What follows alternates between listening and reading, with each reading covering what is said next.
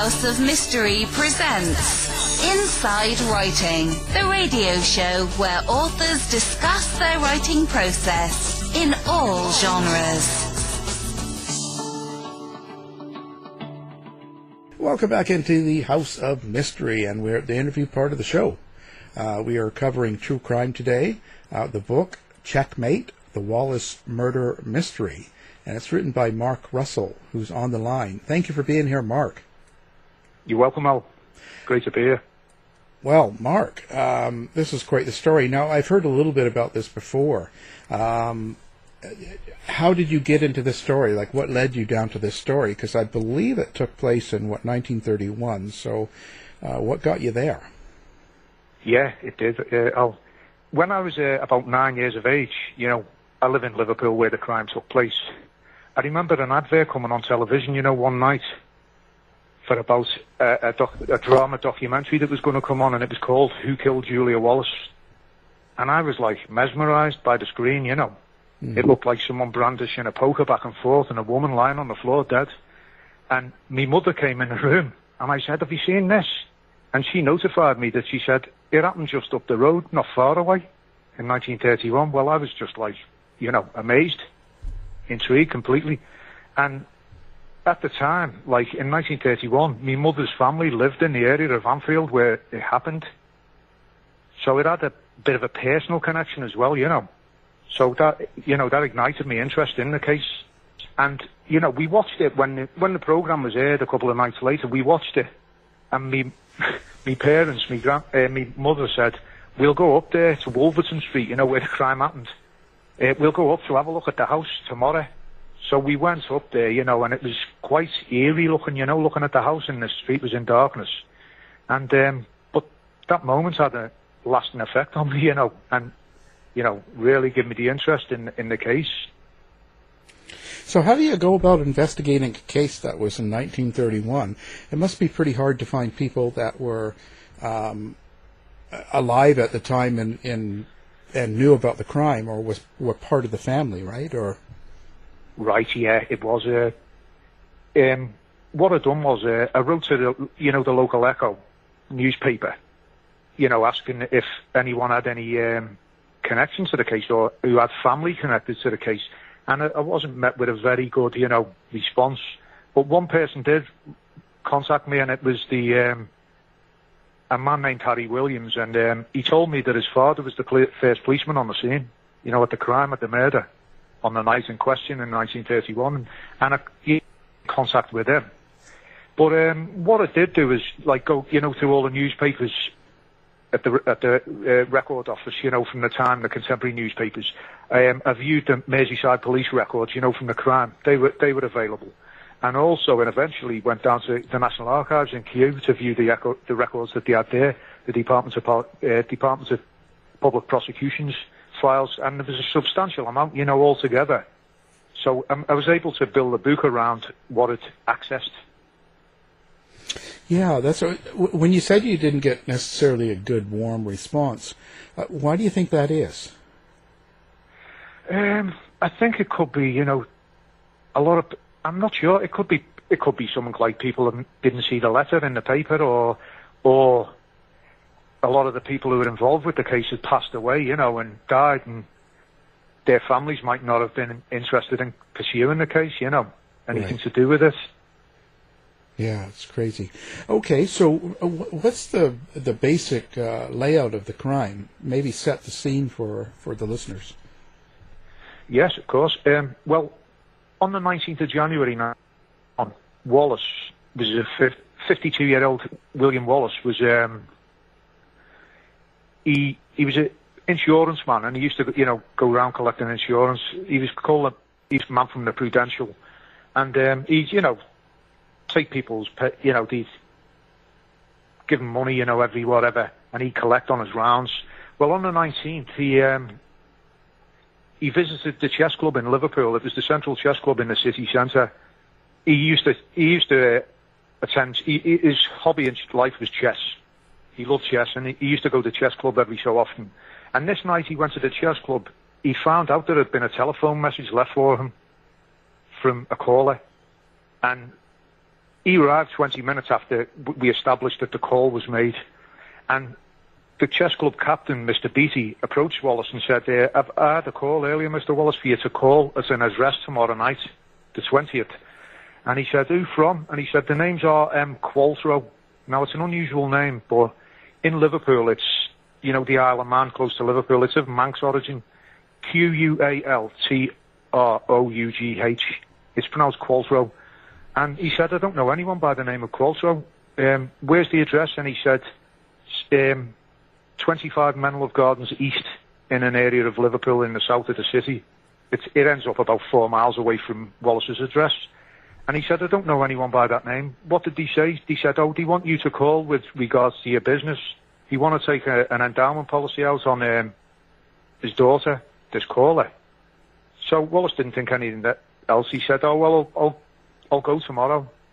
I'll check it out. And well, anyway, he plays his chess that night, and on the way home, he's walking home with a friend and neighbour, and he asks him which way to go, and another neighbour, the neighbour says, take a certain route, but Wallace said, I'll go another way that I've got an idea of.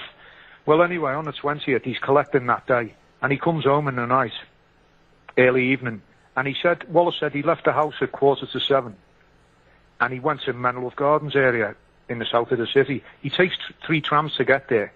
And when he goes to Menlove Gardens, he finds out that there's a north, west and a south, but there's no east. So he asks around the area, you know, in different shops. He even asked the policeman. And after about 3/4 of an hour in the area, he takes a streetcar back home. And about 8:45, he reaches his home, and he goes in the house and finds his wife, Julia, bludgeoned to death on the floor, you know, in the front parlour, the front room, the living room. Wow. Oh, so, wow. So what do you think? So I guess the police started thinking it was him. You know, he's the yes. closest. But isn't that kind of an alibi, all of the things he was doing? Yes, that's a good point. I mean, that was one of the reasons also why the police think it was him who done it, because he was going out of his way to establish where he was, you know, in an area that he said he didn't know. But in actual fact, he did know the area of, you know, Menlove Gardens. I'm not saying he knew Menlove Gardens, but he knew that area because the superintendent, his boss, is superintendent at the Prudential offices. His house was about 300 yards from the Menlove Gardens area, but his boss did not know whether there was a Menlove Gardens East or not. You see, what the police believed is that Wallace, he made the phone call himself the night before, deliberately, you know, as a subterfuge to give him an excuse to, you know, the following night. And when he went up to Menlove Gardens, he could ask around, you know, because there's no such address. Whereas if he knocked on an address that existed, it'd just get him there, and he'd find out that there was no one there by that name. Whereas police think the police thought that, oh, he's given a non-existent address, so he can ask several people to establish where he was up there. So now you said she was bludgeoned. So do we know what happened to her? Like, what was she bludgeoned with, or was it a struggle, and do we know the death time or any of that sort of thing? Yeah, that's a good point, Al. When Wallace got home, he said he couldn't get in through the front door because it was the usual practice, you see. In England, we have terraced houses, so you can go out the back way of the day, but of a night you come in through the front. It's the way it worked. When he got home, he got into the house at about 9:15, and he asked his neighbours next door, because they were coming out the house next door. He asked if they would wait because he couldn't get in and that. So he goes in the house and he's looking around, and then he comes back out to the neighbours and says, come in, she's been killed. So they go into the front room. Now, the police come at about 9:10, then the main police detectives, the superintendents and detectives, the main ones, the Liverpool CID, they appear about 10:10, and the pathologist appears about sometime just around that. And the pathologist, Dr. McFall, on his first report of the death, he said the victim had been struck 3 or 4 times with terrific force with something like with a large-headed weapon. I don't know, like a club or something. But in his report the day after that, he changed his, evidence saying she'd been struck with one violent, terrific blow to the left of the head, and the other 10 blows, so 11 in all, less ferocious, but to the back of the head, crushing the skull in. Now, the scenario in the front living room, where it happened, was there was a Macintosh close to her, and it had burn marks on it, ashes, and her dress also, her skirt also had burn marks on it from the rings. What they said was that she'd been leaning over the gas fire, and she'd been struck unawares. She wasn't, so in other words, that she was comfortable with whoever was in the room with her. And, but Dr. McFall said that, she'd have been killed instantly with the first blow, and would have been, the other 10 blows would have administered. She'd have been dead within 30 seconds, definitely. So what's unusual? So what do you know about their marriage? Were they getting along? Had they been fighting? Was there issues? Or was there, what would be the motive of him killing her? It's a good point. I mean, the neighbours and everyone who knew them said they seemed a devoted couple, and they seemed all in all to each other. The neighbours next door, the neighbours they met in the backyard, Wallace met, the Johnstons, said they'd never heard any noise, or any arguments between them. But the point is, Wallace was 52 at the time, and he said my wife, who I believe to be 52 as well, or 53. But it only came out 20 years ago in 2001 that she was actually 17 years older than Wallace. Now, that was not known at the time by the police. They never investigated Julia's background or anything. Now, whether people say, that's, she was a pensioner at the time, and he was like, he'd got tired of her, and, but no, at the trial, the defense, the prosecution said they could not find a motive, like, they couldn't, they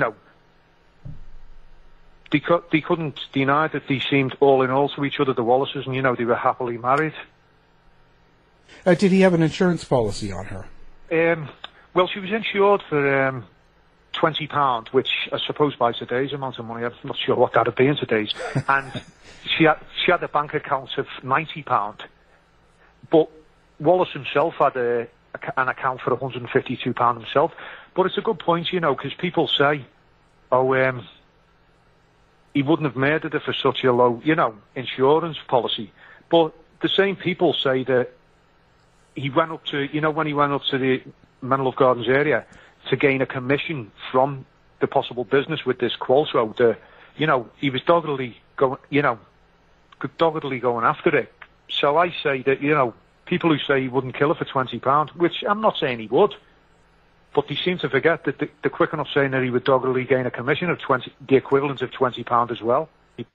But as I say, the prosecution at the trial said they couldn't suggest a possible motive, but I think that different people say, like you're saying at the start, when a spouse is murdered, they immediately look at the spouse, won't they? Yeah, usually. Yeah. Yeah. Well, that's interesting. So there was no real motive, or nothing that sticks out particularly. It could have been maybe the money, or not that it's a lot.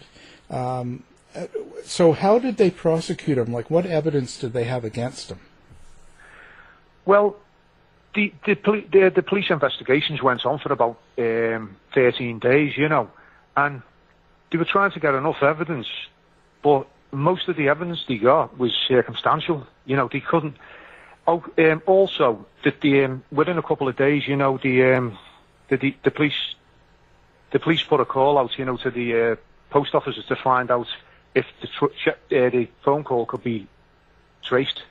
Now, in 1931, it was quite a difficult thing to do, but ironically, Al, the police managed to trace the call because the caller had acted in an erratic manner in the phone box, because the call took 3 operators to get the call through to the chess club, and when they found out that the call had been traced, it emanated in a call box 400 yards from Wallace's house. So the police immediately thought, oh, well, Wallace has come out of his house, made the phone call, and made his way to the chess club. Yeah, I kind of think that too. I mean, that's pretty weird. That, wow. So they ended up convicting him. Then, how long did that take? He went to the committal proceedings, a magistrate's court, we call it in Britain, where to see if there was a case to answer for, and he found out that he did that. There was a case to answer for, and he was sent to the Spring Assizes, the main trial at Liverpool Crown Court in 1931 in April. And a 4-day trial. Trials last a lot longer now, but in them days, it was a 4-day trial. And the jury found him guilty.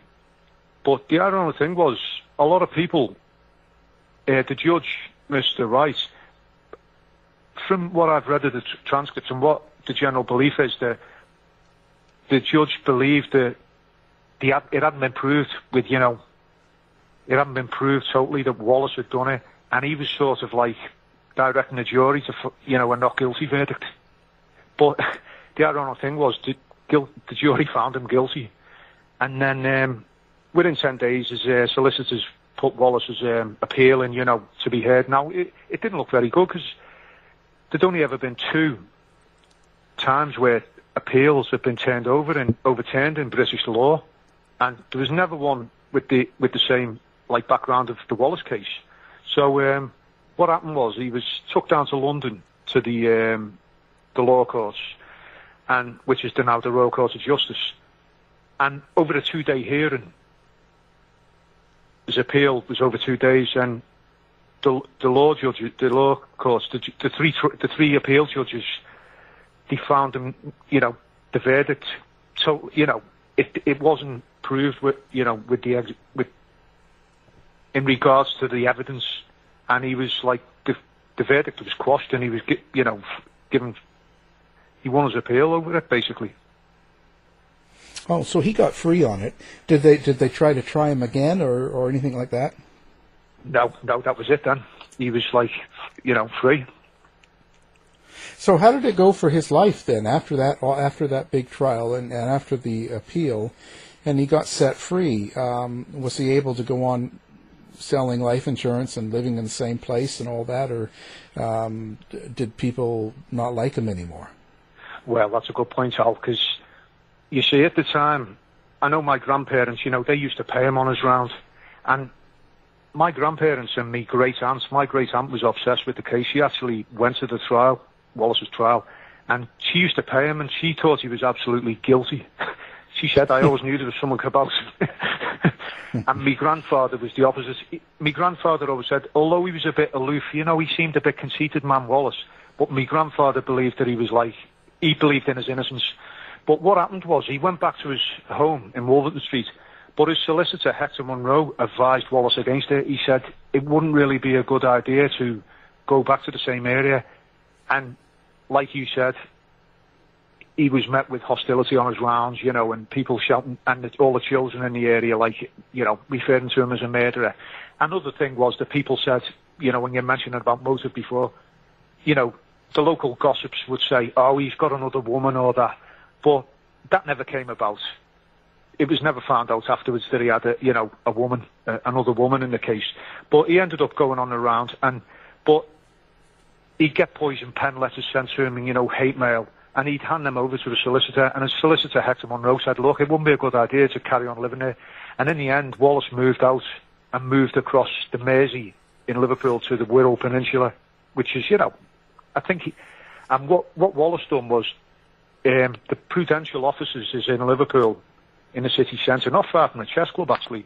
And what he done was, he took him off his round, and he gave him an office job, to save any harassment or that. And so his bungalow was about 3/4 of a mile away by train and streetcar and that. And when he went to the chess club again, he was sort of snubbed. He didn't, what people were used to be as, co-players in the club, he didn't really want to know him anymore. So he felt, I think the general consensus was that I think they thought he was guilty.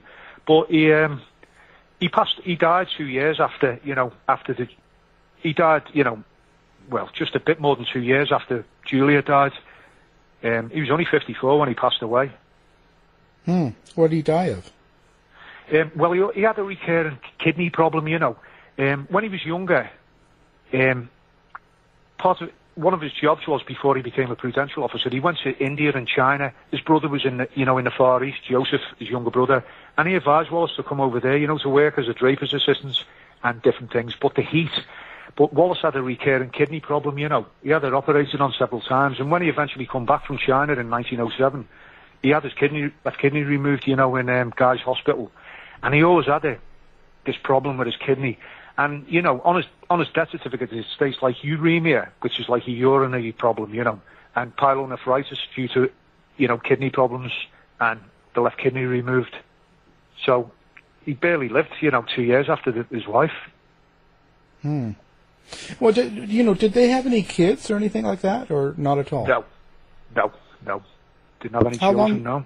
How long were they together? Was this like a second marriage for them, or was this something they'd been together a long time? They met in 1911, and they married in 1914. So they'd been together nearly 17 years. Neither of them had been married before, Wow, it's quite strange. So I'm taking it that the jury found him guilty primarily because the phone call came from a phone box that was fairly close to his own place. Right. Yeah. So that was really kind of the main piece of evidence that they had. Yeah, I think so. Well, yeah. And wow. Sorry. No, so that's crazy that they could find him guilty on that. What's your thoughts on that? I mean, it does sound kind of hokey, because if someone's looking for insurance, did they all have phones in their homes back then, or did everybody use a phone box? No, the thing is, no one really had phones. I mean, Wallace didn't have a phone at home, and a lot of people didn't. And one of the prosecution, what stated to him was, well, have you ever had a message like this left here at the chess club before anyway? And he said, no, never. And when they asked him, you see, what he was trying to make out, and the defence tried to make out in Wallace's defence, was that someone had called at the house, on the night when Wallace had gone out, been shown, it was someone that Julia had known, and been shown to you see, in houses in Liverpool then, the front parlour was used mainly for admitting guests into, or in Wallace's case as well, Julia played the piano and Wallace played the violin, so it was like musical evenings as well they would have. But the belief was that someone knocked and Julia showed the killer into the front room. Obviously someone she knew because she felt relaxed with, and like you're saying, there was no struggle. She turned her back to light the fire up because it being a cold night, and that's when she was struck over the head. But on Wallace's first statement, when the police asked him, can you think of anyone who would have done this to your wife? His remark was, I have no suspicion of anyone. But yeah. In his second statement, he starts saying that there's a couple of men that used to work with him at the Prudential. Now, in Wallace's defence, people say, oh, well, hang on. If she's admitted someone to the house, have you got a list of people who she might have admitted?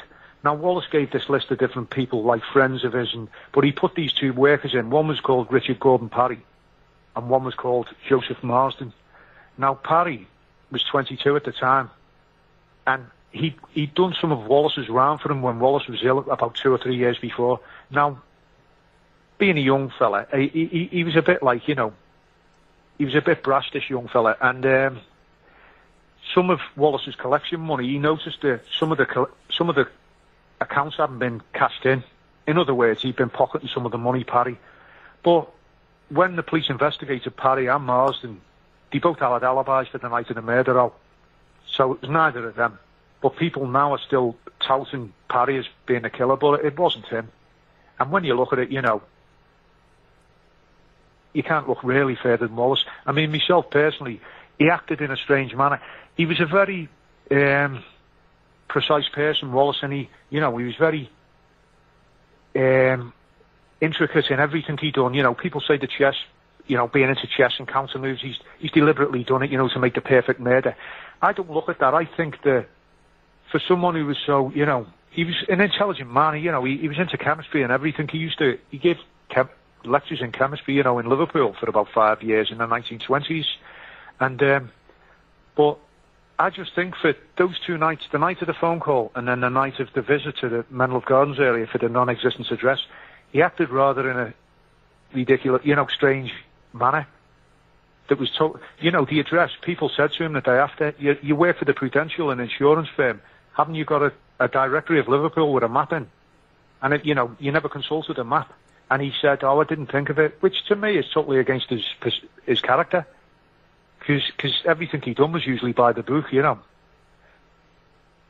Oh, I wonder, so did they check to see if she had been sexually assaulted, or did they do that back in 31?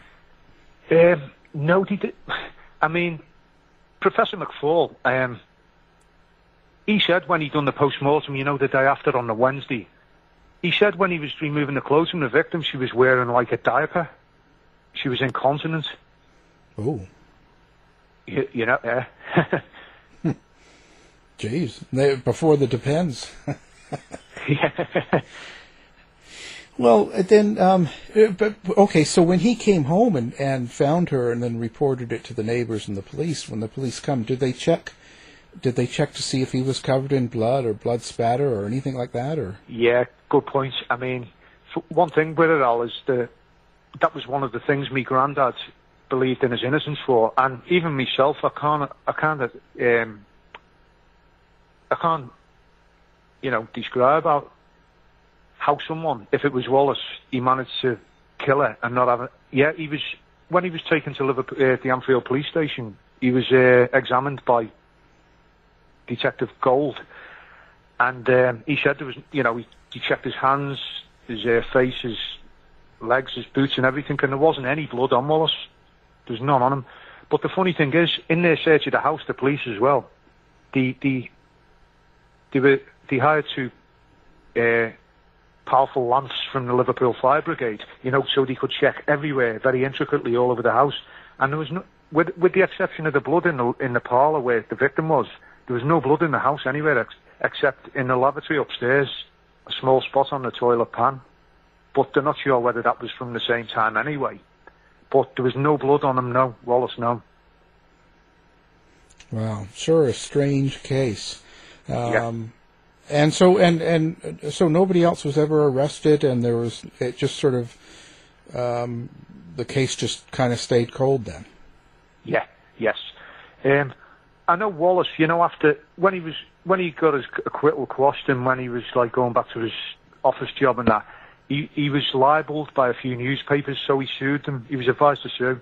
But he'd done an article, a five-part article for a magazine that was called John Bull in Britain in the 1930s. And he people could say, well, he never exactly written it. He gave his life story, and it was ghost written, to make it more interesting. But Wallace continued to believe that it was someone else, and in other words, it was Richard Gordon Parry. And he continued to believe that it was Parry who murdered his wife. But now this, to me, seems that I personally think it was Wallace who done it. And he's trying to fit someone else up with, like, a patsy, basically. Well, and why did he say Parry would do it? Like, what was his thinking behind that? Like, what was going on? I don't know. I think he's probably been the nearest possible suspect that he could think of. Maybe because he said that Parry had been stealing money in the past. That's another thing, Al. When he came home, Wallace, he said that he had, when he said, that was another thing he said, the police investigation said, well, why would your house be burgled? He said, they burgled, what he had a cash box in the back room, the room that he lived in. It was like a kitchen area with a range. And when he took this cash box down, he said there had been about £4 missing. Now, that was the money he collected on his round over the last couple of days. He'd had influenza on the Saturday, so it was a low amount of money, But the police, another thing that the police thought is suspect, that Wallace was trying to make out that whoever killed his wife had then took the money down off the cash box, off a shelf that's 7 foot too high, took the money out and then put the cash box back. And Detective Superintendent Moore said a thief wouldn't do it. I can't see a thief why he would replace a cash box. But I think the idea that whoever killed Julia was like, trying to steal the money out of the house as well. Sure, a weird case. And so, what's your feeling on it then? At the end of the day, if someone said to you, "Who did he kill his wife or not?" How do you answer? I'd have to say yes. Now, when people say, "Well, what would he do it for?" I don't know. I mean, Wallace was one of those sorts of people. He seemed to be like a narcissist, and I think he thought he was a bit more intelligent than the average ordinary person. And people might say, "Oh, that's far-fetched. I don't believe that." But I honestly think he was trying to commit the perfect crime. People do kill without motives, don't they? Look at Leopold and Loeb. Yeah. And they kidnapped that boy, didn't they, and murdered him just to see if he could get away with it. Oh yeah, there's all sorts of weird stuff that goes on. You just never know, right? But Nope. it's just strange because there's usually something. He must have really disliked her then. Yes. I mean, like you're asking before, people couldn't think. I mean, even like I say, the prosecution said, we cannot find an exact motive, but people do kill for the most unusual reasons, don't they? And a friend of mine a few years ago, when we were at a bit of a talk, someone was giving a talk on the Wallace case. She said to me, "I wonder what Wallace would think now." And I said, "And there lies your answer. I don't know. Maybe he wanted some infamy, Yeah, who knows? It's hard to say. Doesn't sound, at this point. That's quite an interesting case. Wow. So now, where do people find your book now? Your book is available where? The publisher called Mango publishes but it's eventually. I think it's going to eventually be on Amazon, and Book Depository and places like that. Right. Well, we're going to have the book up on our website as well, so people can do one click and pick up the book when they're listening or after they listen, so they don't have to search for it. We'll have that all up there. And so what's next for Mark Russell? Are you going to do some more books like this or follow true crime? Or? Well, this one took me about 10 years, Al. So, the amount of research I put into it. Oh, it's totally enjoyable, but there was times I felt like, forgetting it. Yeah. Possibly, yeah. Probably another case, yeah. Oh, yeah. Well, I mean, there's nothing but time. No. Nothing but time, especially with COVID, right? You can spend lots of time doing it. Right. Yeah, I don't Yeah. know. Yeah. Well, it's been an interesting conversation. Our guest has been Mark Russell, and the book we're talking about is Checkmate. It's the Wallace murder mystery. Thank you for being on the show. You're welcome, Mal. It was great to speak to you. And We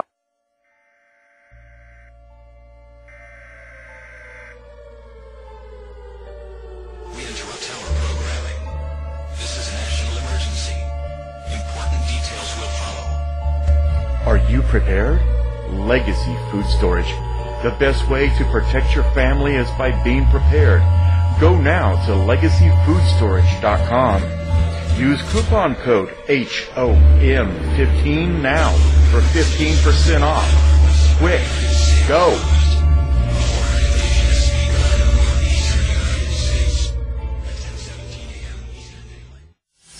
To find out more about our show, guests, or to listen to past shows from our archive, please go to www.houseofmysteryradio.com. Show's over for now. Was it as good for you as it was for me? Well, good night. This has been a production of Something Weird Media. I'll be back.